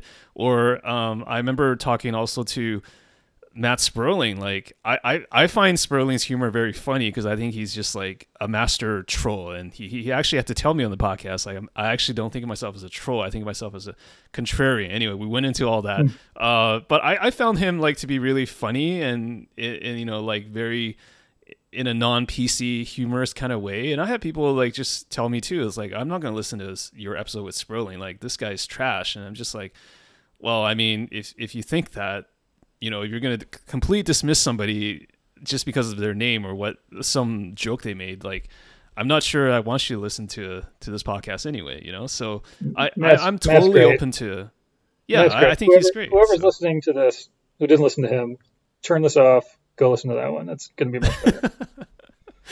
Yeah, it's just like, it seems like people are some people can be very close-minded, and I don't know. It's hard, right? Because I don't know what I honestly didn't do enough research on you. I don't know what you've done in your past that warrants people, like, saying Noah should not ever be listened to. I don't know. What happened? I don't know. I'm sure there's stuff. I've been doing this game for a long time. I'm sure there's things. I used to be, you didn't really... concede to somebody once in a tournament, and now you're just on the blacklist or something. I don't think so. There's things. I don't know. Like, I used to really hate losing. I used to hate losing. And, we can talk about my philosophy with Magic and philosophy with people. We probably should talk about Magic at some point in this podcast, I guess. Yeah, but, I mean, let's talk about it. I mean, if it's relevant, but please finish your answer. I don't mean to interrupt. I'm just trying to think of, like, an example of when I was controversial. I just, like, I was a very relentless player back then. Like, I was really trying to win. I wouldn't cheat, but I was trying to win. I had a talking game that was good. And I would play philosophically, I think, differently than a lot of my opponents. It was just like, I was really 100% focused on winning. And sometimes they'd be surprised by that. At the times, or sometimes, I would just get really mad when I lost. I wasn't like throw cards or anything. I wouldn't, like, jump the table. Mm-hmm. But I was like, this was bad luck. You were a bad player. This was really upsetting to me. And I know I burned some bridges, or at least made some people unhappy when I was, like, upset. I lose in the finals of a PTQ or to get out of the top 8 or something. I'd be like, this really was, like, affecting me, and I really didn't like it. And it was because I was, unhealthy emotionally at the time. But I know a lot of people, I don't know a lot, but some people are like, well, this guy's just a complete asshole because he just can't handle the losses well. And at the time, it was totally true. But, like, something controversial, like, I don't know, like 9 years ago or something, there was a pro tour, and they had a format announced. It was either extended or type 2 or whatever. And then they changed it because the format was so miserable. It was like Callblade, Jace the Mind Sculptor and Squadron Hawks or whatever. And it was just awful. And they changed it because it was such a terrible format. And I felt so bad for the players because at the time, I don't know if I had a kid or if I was in law school or something. Something was like, if I had qualified, and I hadn't, but if I had qualified, I know it would have just been impossible to test. And if they had changed the format a few weeks before the event, I would have just been sunk. It would have been like any scrap of free time I had to put to it would have just been wasted, and I wouldn't have been able to, like, recover from that. And so I felt really bad for it. And so I wrote an article for Star City. I was just like, this is a mistake. Wizards is not treating its players well. They should really be thinking about the players. And I got into, like, a little thing with Aaron Forsyth, and he was like, the point of the Pro Tour. It's not to have a good experience with the players. It's to market formats. And why, like, if this is, no one's going to watch this, no one's going to buy cards, like, why would we do this? And he was totally right. That is the point of the Pro Tour. And I was totally right that this was miserable for the players. And so we were both right. And, he's the business owner, and he would think what's best for the company. But some people are like, yeah, this does suck for the players. And other people are like, why would you have us watch this miserable Pro Tour, and why is it bad for Magic? And so that one was controversial, and people went both directions on that. Mm-hmm. But I felt bad for the people. I really wanted to say something because I just didn't want any player, even though it wasn't even me, I wasn't even involved in it, I just didn't want any player to have to be in that situation in the future. I mean, that's how I feel in general. It's just like your reality and someone's reality could be different, but they're still valid in their own right. Like you were right and he was right, but it's just at the end of the day, it's just like it doesn't mean that you shouldn't be able to speak your mind, right? Just like he should be able to speak his mind. Yeah, I think he felt a little betrayed that I was like saying something publicly about those kind of processes, because I was, and I think I still am an ally to the game. But I feel like I'm an ally to the players too, and I just felt bad for them. Yeah, were you you're a Minnesotan, right? Yeah, I technically was born in South Dakota. When my father was a speechwriter for the governor in South Dakota, and then he got fired, and then we moved to Minnesota, and we're bounced around Minnesota for a while. Because I know the lore is that at least it was covered in some podcasts that you and Jerry Thompson kind of played in a similar area growing up, or you knew him when he was very young. I did know him when he was young. He's younger than me, and so I think when he was really becoming a pro and really becoming elite, I had kind of taken a step back. I might have moved away by then. I know when he was at his peak, I was gone. So yeah, I mean we overlap some, but not a ton. Mm-hmm. I don't know if we ever went to the same pro tour, at least back in the day. So what was your story? Like, how did you find Magic the Gathering? How did you get into that competitive scene initially?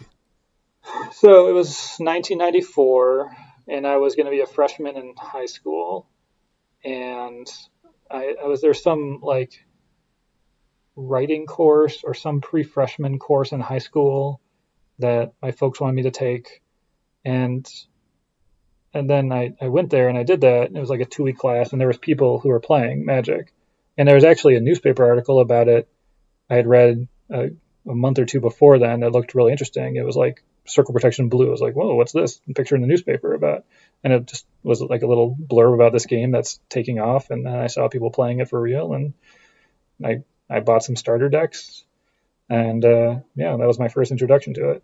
Actually, it was really my first introduction because I opened a Shivan Dragon, which was, if you may remember, just the best card you could open possibly. These two gentlemen said, we want your Shivan Dragon, but we have a good trade for you. We're going to give you 2 Sea Serpents and 2 Flights and 2 Fire Breathing. So it's basically like 2 Shivan Dragons because you can just make your own for your one Shivan Dragon. I was like, that sounds great. Yeah, great. And then I found out, a little bit later, and so that was my very first introduction. So from the beginning, you were a blue mage and you got fleeced. So that's like very appropriate, I guess. I don't know if I was a blue mage. The dragon looked pretty cool. It was great art, the 3-fingered claw, whatever. I think I was red, black, blue. I think those were my colors. I think I made a red, black, blue deck, and I really enjoyed that. I remember at one time I traded for a tropical island, underground sea, and volcanic island. Not 4 of each, just 1 of each, because why would you need 4? But I had 1 of each in my deck, and I always felt really nice when I drew one, which should have been a clue that I probably should get more of them, but I never did for that weird deck. Skeleton Ship I really loved. Yeah. So what was the progression from just casual into competitive play? I am trying to remember. I think. Who's the person or store that was the gateway drug into that? I think it was a store called The Source. And I don't remember the name of the city it was in. It actually moved around a couple times. St. Paul, or one of the suburbs. I grew up in St. Paul. Or at least I was in St. Paul at the time. But I think it was The Source. And there was also a store called Schinders. That was a chain that went under.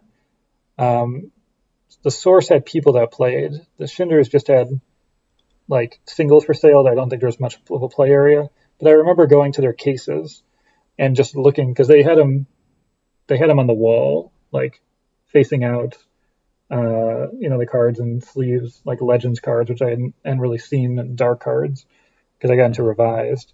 And I was just like fascinated. I was just like reading every card and just imagining things, and it just got me excited. And then, I don't know, where, and there was, tournaments, and I really found a resonance to that, and it just kept going up. Eventually, the store where I really cut my teeth was a store called Dreamers, which is owned by Jason Webster, who is a big store owner in Minnesota. I think he still has some stuff. But that was where things were really competitive, and that really upped my game. Okay, so were you like living and breathing Magic? Where like how often did Oh, you go there? was it? Yes, I was living and breathing Magic. Um, there was like a couple aspects to it. When I was really getting into it, probably a sophomore in high school, junior maybe. Yeah, every day I was reading everything I could find. I was playing what I could find. I was playing solitaire. I was making decks to play against myself. I Oh was on wow, IRC. I was playing on that's Apprentice. dedication.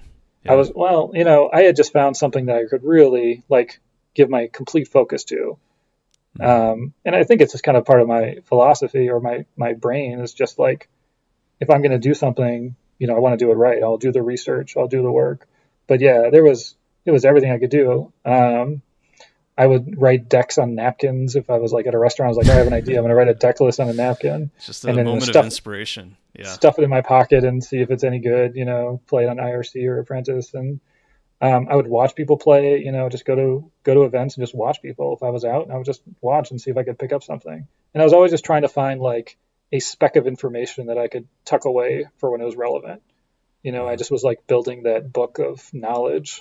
Here's an interaction that's interesting. I'm going to store that away. Here's a rules interaction that's not intuitive. I'm going to store that away. And just kept like building my base of knowledge for it. There was the group I was ended up playing with was an extremely competitive group. I went to this tournament one time, and I played. What I found out later was like the king guy. He was the best guy in the area, and we sat down, and he beat me really quickly. And he called out to his friends at some other tables. Was like, "How quickly did I beat this guy?" This Right. new I meat. remember that back in the day, all the trash talking and just Oh like yeah, just yeah, rampant stuff like that. yeah. And then I beat him the second game, and I called to them like, "How quick was that one?" You know. And so then he's like, okay, whatever. Then I have no idea who won our match, but Mhm. then he knew I could push back a little bit. And Right. so then I fell in with them, and we're all, roughly the same age within a few years, plus or minus. Yeah. And yeah, it was like that because we were friends and we were playing together, but it was also like any scrap of vulnerability they would exploit mercilessly. You Mhm. misspeak, you make a mistake. In Magic, out of Magic, they would be on top of you. So I learned to be Yeah. pretty guarded around them, and Yeah. for better or for worse, I'm still kind of like that now. But that was really like an environment where I learned to be competitive and learned to look for advantages that I still. Weaknesses to exploit, right? Like whatever it takes Yeah, within legitimate means to win, right? yeah, Like yeah. so Apparently, a lot of them were actually huge cheaters back then, which I never got into, but I didn't even like uh-huh. realize it. But that Yeah. was very So common back then. so I guess you absorbed all the things like, like you had mentioned table talk, right? Like there's legitimate ways to like talk to people to get information about what they're playing or how they would play, right? Things like that. Oh yeah, like constantly. Well, the thing is, I love talking to people. I like. I'm not good at small talk. I'm not good at things like that. But like substantive talking, I really love it.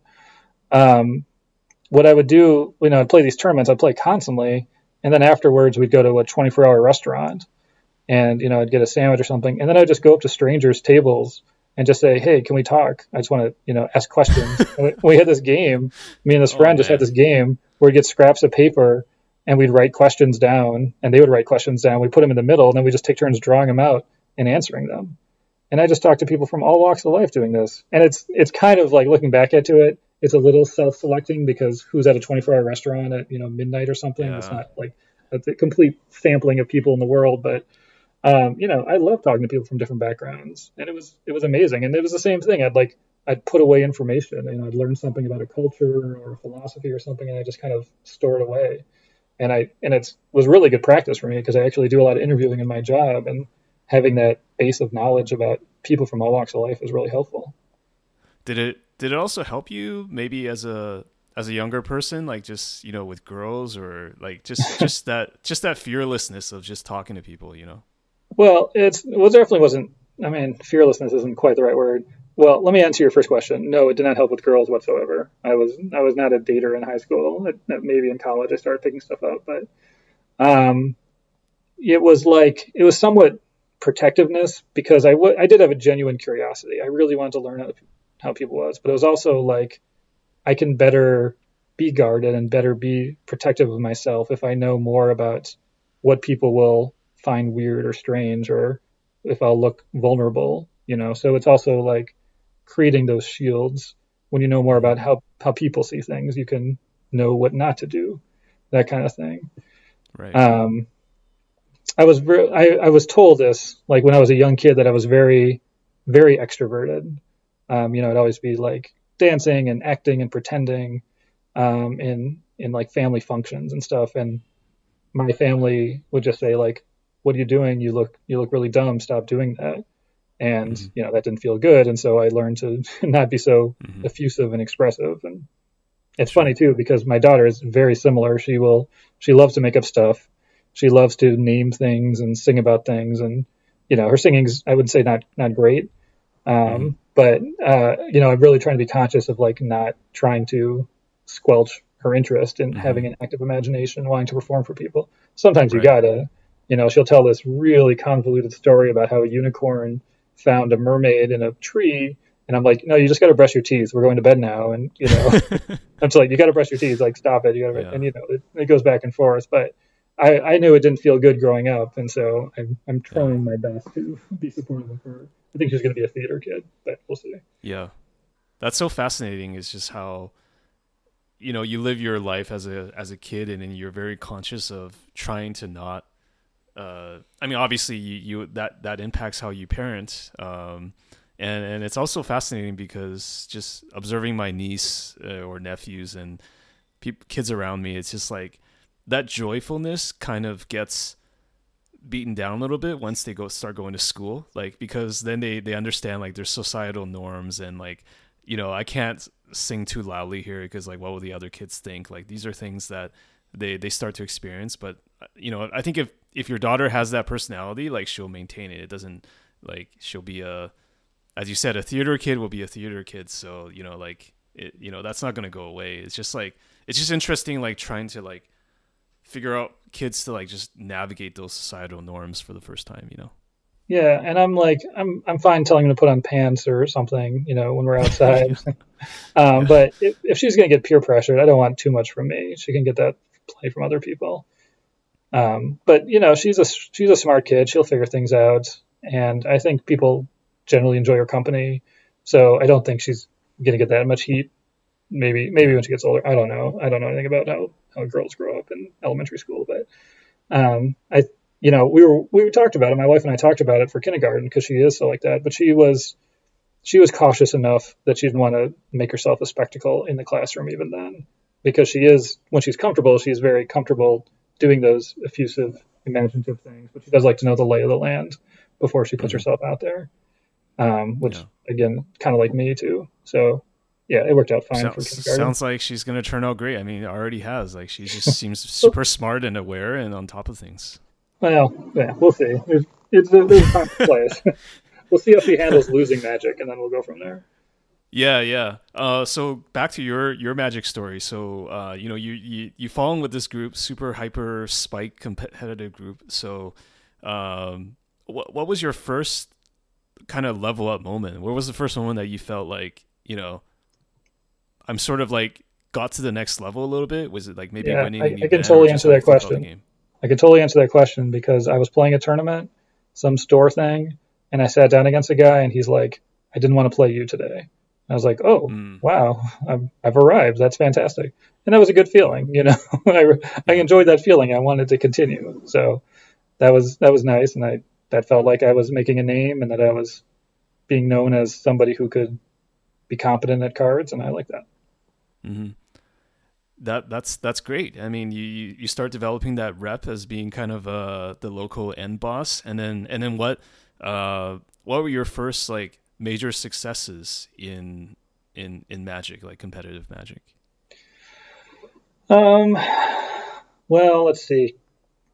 So I was reading everything, of course. So I had a subscription to Duelist, and I saw in the magazine that they were having the first Black Lotus professional tour, and you could just call a number and pay a $50 entry fee, and you can go there. Yeah. And there was a juniors division and a seniors division. I was 16, so I qualified for the juniors division, and I called them, and they said, "Okay, you're in." And my grandmother at the time, she passed away since then, but my grandmother lived in New York City, so I had a place to stay. And she was happy to let me visit her and stay with her. So my first thing was the Pro Tour. There was other events. Um, I'm sure there were other events. There was things I did, but that was like a consequential one. Mm-hmm. And I got creamed. I didn't know anything. It was funny too because they sent me a packet when I registered. They sent me some kind of packet from the company. You qualified, and it was kind of like a distinctive like folder it came in. And so I went to the source, and I was carrying it around. I was like, I hope somebody sees this and says they're in the Pro Tour too, so I can like try to work with them. And Randy Bueller was actually there because he was going to graduate school in Minnesota at the time. And so okay. he was like, "Oh, you're going there too. I'm gonna do that Pro Tour thing too." And I'm like, "Great."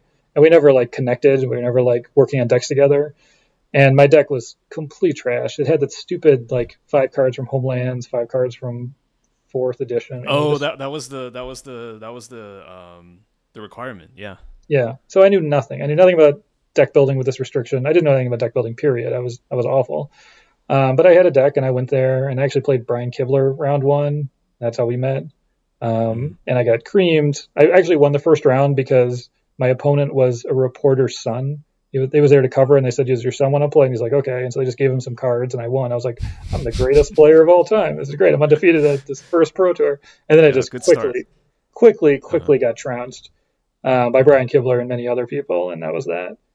But that was like, that felt good. I enjoyed playing on the stage. It was kind of a miserable day. I was like blizzarding and whatever, and I hated losing, but I wasn't at a place where I thought I was good, so it wasn't like the loss was impacting my mental image of myself. It was just like this was exciting. And then I don't know how we got this, but then playing the local stuff, whatever. And then we had the first, I think it was literally the first one in the world, but it was at least one of the first Pro Tour qualifiers for the second Pro Tour. Okay. And it was at this convention center. I think it was where they played basketball actually in St. Paul, like the Target Center or something. But it was a cut to day 2. Okay. They had a Pro Tour qualifier, and then if you made the top 8, you had to come back the next day to play. And then I think the top 2 people were invited to the Pro Tour number 2. Okay. And Andrew Finch, who was a Wizards employee at the time, flew in from Renton to oversee things. It was like a big deal. It was like their new model of qualifications. And so I ended up in 9th place at that tournament. And I still came the next day because 1, I liked watching Magic, and 2, because I was like, and someone didn't show up. And so I got in the top 8 there. And I made the top 4, and then I lost there. And they're like, well, you didn't qualify for the regular Pro Tour, but since you're still 16 or something, you can be in the juniors again. So I qualified for the juniors Pro Tour there, and it was the first draft format. I didn't know what the hell I was doing, and I got creamed. But you just start like learning, and you just keep building and growing, and then I played I think a total of 20 Pro Tours over my career. I don't remember. It was like 19, 20, or 21. I think 20. I was qualifying, refining, getting better, that kind of thing. What was the motivation to keep trying to climb that mountain for you? Like, what can you think about how you drove yourself to like keep doing that, and like like the heartbreak of like, okay, I finished in the top 4, not top 2, so I didn't qualify, but I'm gonna keep coming back and like almost like be a glutton for punishment, because I know at the high levels like Magic can be very punishing. So what kept you coming back for it? I mean, I had nothing else going on. Okay. I like that. That's a good, honest answer. I appreciate it. I was in high school. I was bored out of my mind in high school. My grades were fine. They weren't like superb, but I just was getting nothing out of it. I wasn't dating. I had friends, but they weren't like as close friends as my Magic friends. Those were people I could Right. really. Got the common language. Yeah. Yeah, exactly. We had a shared interest. Um, I was involved in sports then. There was just really nothing else going on. My home life was kind of weird, and so it just was like, this is something I can devote all my curiosity to and my attention to and my interest to, and I'm seeing actual tangible results. I'm actually winning tournaments. I'm actually making money doing this, and I'm getting recognition and like all the things that anybody craves. I was receiving them. Like, why would I stop? If I had the Right. skills and I had the time and I was getting those rewards, there was no reason to not continue. There were plenty of reasons to not continue, having a balanced life and filling those holes. But at the time, I was like, this is going great. Why stop? Right. Did it help you with sort of developing your own internal confidence or just how you see yourself? Um, Internal confidence, yes. I never really had a lack of confidence. Like I said, I was pretty guarded. I didn't want to seem vulnerable because I've been penalized for being vulnerable. So I was pretty aloof. People thought I was quiet in school. I wasn't really quiet. I just didn't talk to people unless I trusted you, kind of thing. Mm-hmm. I wasn't willing to put myself out there. But I never really had a lack of confidence because I was able to take things. I was just observant, basically. I just was like, I liked getting the lay of the land and just learning things and packing things away and stuff like that. As far as self-image was concerned, yeah, that was an issue because, I knew I was working harder than a lot of my opponents. I knew I was putting in more time and putting in more energy. And so that's why the losses hurt, because I was like, I've got nothing else. I'm not in sports. I don't have like a girlfriend, I am Yeah. doing this thing. And then I take a loss and I'm like, wow, this is just my mental image is just being shattered as somebody who can win a game of Magic. And obviously Right. now I know like you're going to lose Magic all the time. It's not a game of like perfect information and perfect skill. But I was very immature then. And so that that was something that did affect me because I had just one thing in my life and I was building it up and up and up and I had that external validation, people saying, wow, you're a threat, you're dangerous, I don't want to play against you. And then losing is like, who am I, what am I, that kind of thing. Would you say that it led to kind of the entitlement in like I felt like I deserved to win because I put in a lot more work and it means a lot more to me than for my opponent?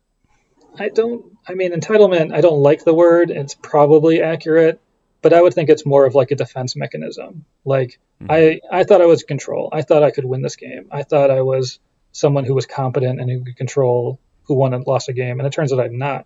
So I've got to control something, I've got to like react, I've got to let them know I'm upset so I can like get a little bit of my power back. Mm-hmm. um, so I think that's where it comes from. I never go into a game thinking I'm going to win. I think one of my skills is that I take every opponent really seriously. Like, I've played, people of all ages, little kids, grandpas, men, women, whatever, and I'm never like, oh, thank God I'm playing a woman. I know this is going to be easy. I've never thought that. I just like take them all really seriously, and I think that helps. But again, at the same time, it's just like strikes you to your core when my core was, this is all I am. This is my identity right now. Right. Were you hyper competitive at all before Magic, or is this like the very first thing that like you sort of started to experience that? I was always a games player. My mom likes to tell the story of how I was playing Monopoly at the age of 5 and I was winning.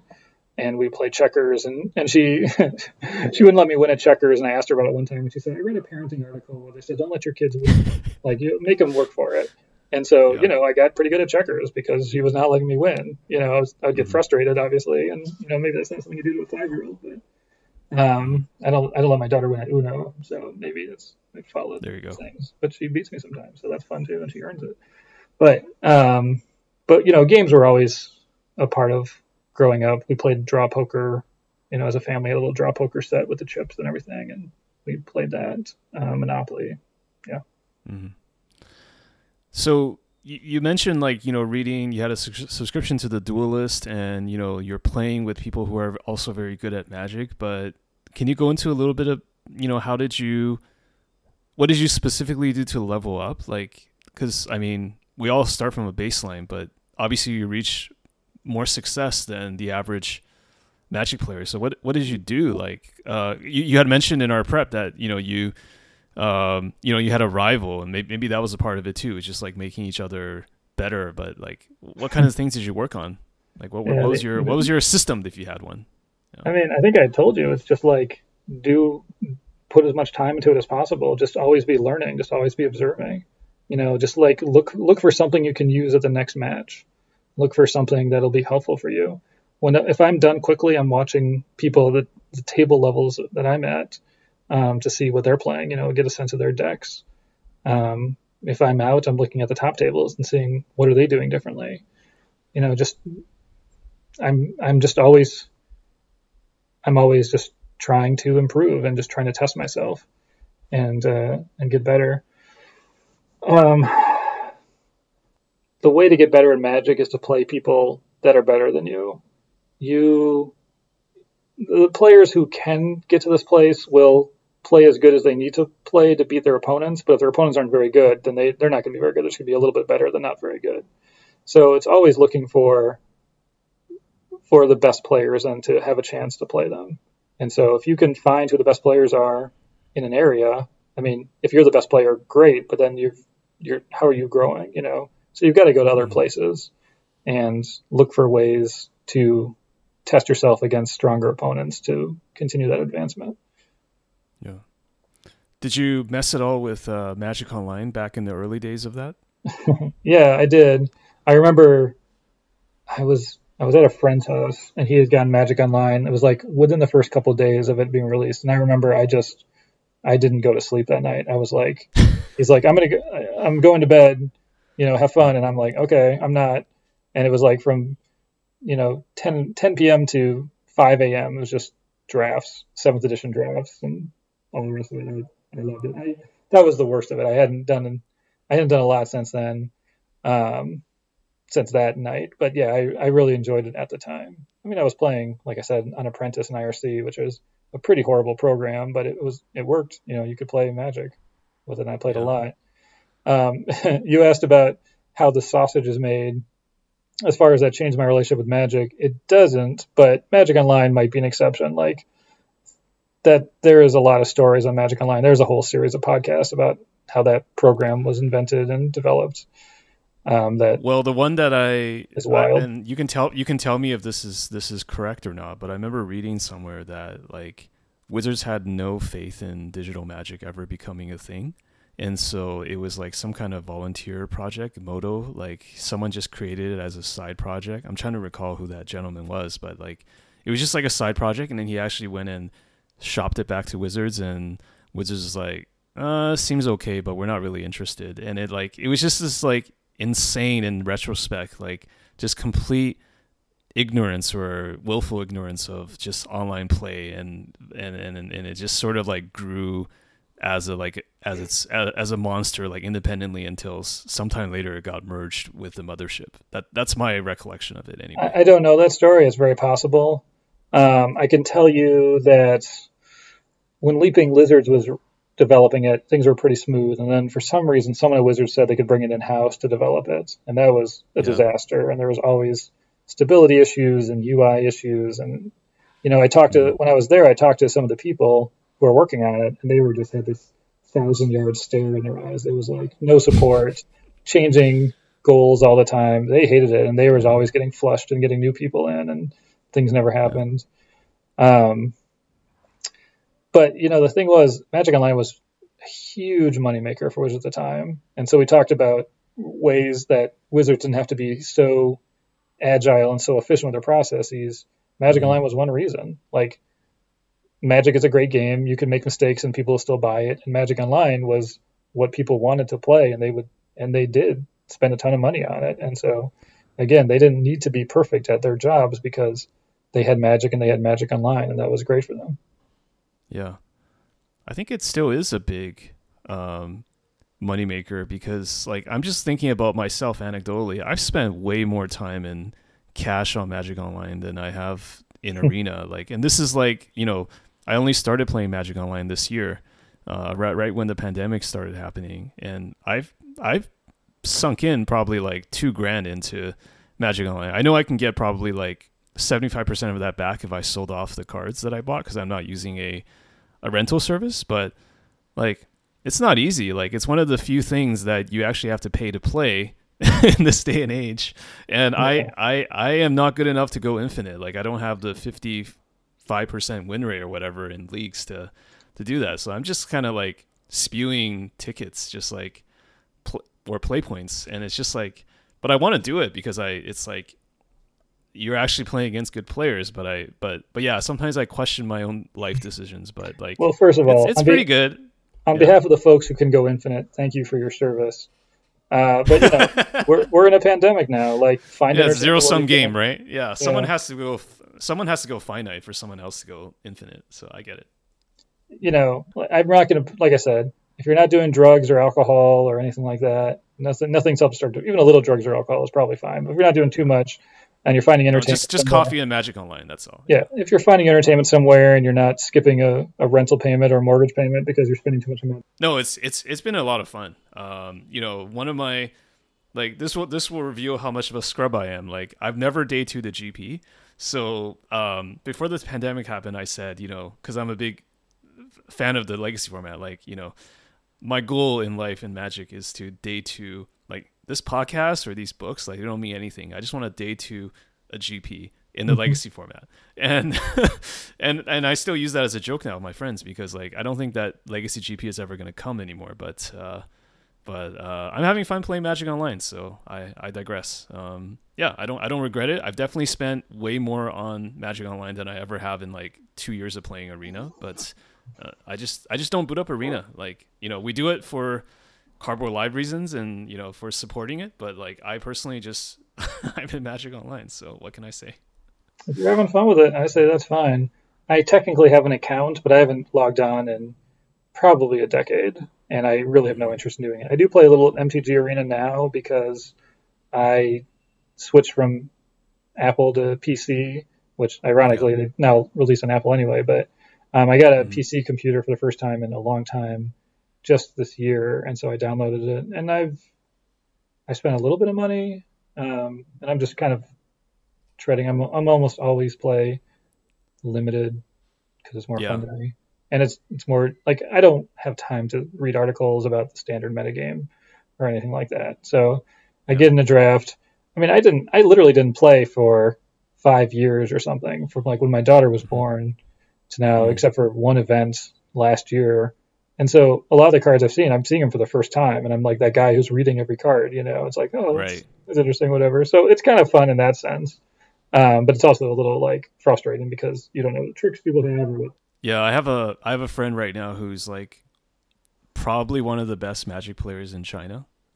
He's played in a couple Pro Tours this year. He was actually trying to grind that horrendous ladder to try and make rivals this year, and he lost because of some kind of bug with Arena, as it always happens. But he was saying like he's a very high level limited player. I'll just put it that way. And he was just saying like, man, I love limited because like it's honestly one of the formats where if you just put in a lot more work than your opponents, like you're just gonna do better. You know, like you just understand everything about it. And he just loves it. He's just like, you know, he has a kid, he has a family, he's doing it part-time, but he's just like, I love playing Magic when like he told me like, I love playing Magic when it's like the preparation actually pays off, you know, like, you know, every draft I do, I'm more prepared than the other guy, you know? Yeah. Maybe that's how you feel too. It's a good feeling. I'll tell you this. This is the craziest thing about Arena. I played a lot in June, and I was getting to be mythic. Like I was playing the round that if I won, I was going to be mythic, and the season ended in the middle of our game, and so the win didn't count. It did not count. I did not reach mythic because the season ended in the middle of the game. It was astonishing. Yeah. I didn't know the program would do that. I wasn't playing that way, and I don't know why it ended at noon Pacific Standard Time anyway. But yeah, I've never been mythic on Arena, but I got real close one time. You were literally like on the bubble of that, like during the match. Yeah. Oh man, who knew? Yeah. So what's your continued relationship with Magic? I'm sort of sensing it, but I kind of wanted to just be straight up and ask, you know. I don't have a relationship. I mean, my podcast was like the denouement of my life with the game. I'd gotten a lot out of the game. I had seen the world, whatever, and here's something I can give back and tell these stories that I think some people will be interested in. But I don't play competitively. I don't read articles. I don't do the magazine. I don't know if there's still magazines or anything like that these days. Anyway, I don't have a premium membership to any of the websites. I've got friends who still play, and I kind of hear things trickling down. Another scandal here, another scandal there. I like that if I want to email somebody or call somebody at Wizards, they'll probably take my call, but I have nothing to say at this point. But I'm comfortable with that relationship. I'm supportive of the game. I want people to have fun playing it, but I don't have the time or energy to get into it much. There's no competitive fire or something that like makes you want to go back to it. Because like last year when you played in that event, I know it wasn't the most pleasant experience, but like something drew you back there, right? Maybe it was in my hometown, so I didn't have to travel. And It was like the nostalgia set. It was like all the old mechanics and stuff. So obviously that's appealing to me, the nostalgia thing. And that it had to be like that. It had to be something where it was limited. I didn't have to repair. I actually knew the mechanics because they'd already used them before. And it had to be somewhere I could just drive to, So that was the perfect storm of events that I would play in it.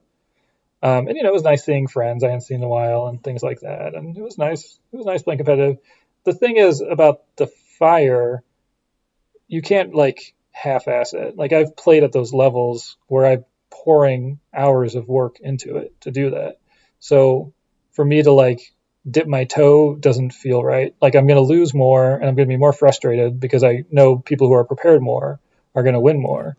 And so I don't want to be in that situation where I am trying to, skate on sheer talent and the people who are just putting the work in are crushing me. Like it's not gonna make me happy. If I was able to put in the time, maybe I would look into it. But since I'm not gonna try to just do a pitiful job of it. Yeah. I mean, frankly, my work is a little more stimulating right now, and my kids demand a lot of attention, and there's nothing else to do. Sure. Yeah, I mean, we're not the 16-year-olds that we once were. Like, I remember being very obsessive about things back then too, just because I had nothing else going on. So. Yeah, it's a young man's game or a young woman's game, and that's fine. I was listening to actually Chris Piccola talk with in an interview a little while ago, and he was like the leaders, the high level winners of games have shifted into older. Like it used to be 18, 19, 20, and now it's like 25 to 30. So there is room for people with established careers to do well. But I feel like if I tried to be competitive again in the game, it would be a detriment to everything else I'm working on right now. And I still probably wouldn't do very well. Yeah. No, I mean you don't want to half-ass it, as you said, and that's always been something that I've been very curious about with high-level players. Because talking to John Finko, I remember asking him like, what keeps you like coming back to it? Because obviously he's got his hands full in lots of non-MTG stuff, and it seems like it's really just like there are a lot of people that just stay in it because of like getting to see old friends or whatever it was, So yeah, people have reasons. All right, so Noah, where can people find your stuff? Like, where can people find you on social, or where can they get Gathering Stories, the History of Magic? If you want to listen to this 7-episode podcast that will likely never be finished or have a second season or anything like that, I'm on Apple Podcast. I'm on, I think Libsyn is my host, Spotify. I technically have a Twitter account. I got a little more active after I started doing the podcast, but I think Twitter's garbage and I don't like it, and I'm not on there very much. And I have a Facebook account that I don't accept friend requests that much for. So there's nothing. You can't find me. I'm invisible. Okay. So we'll just find you. You can just find Noah on this podcast and Google me for Gathering Stories. I mean, if you're charged with a crime, give me a call. We can figure something out. But that's kind of how I'm meeting new people these days, is people who are like looking at prison. Yeah, no, I know. No, actually, that's a legit plug. I like that. So, Noah, thank you so much for your time today, and I hope you and your family stay safe and stay well. Thanks, James. It was fun.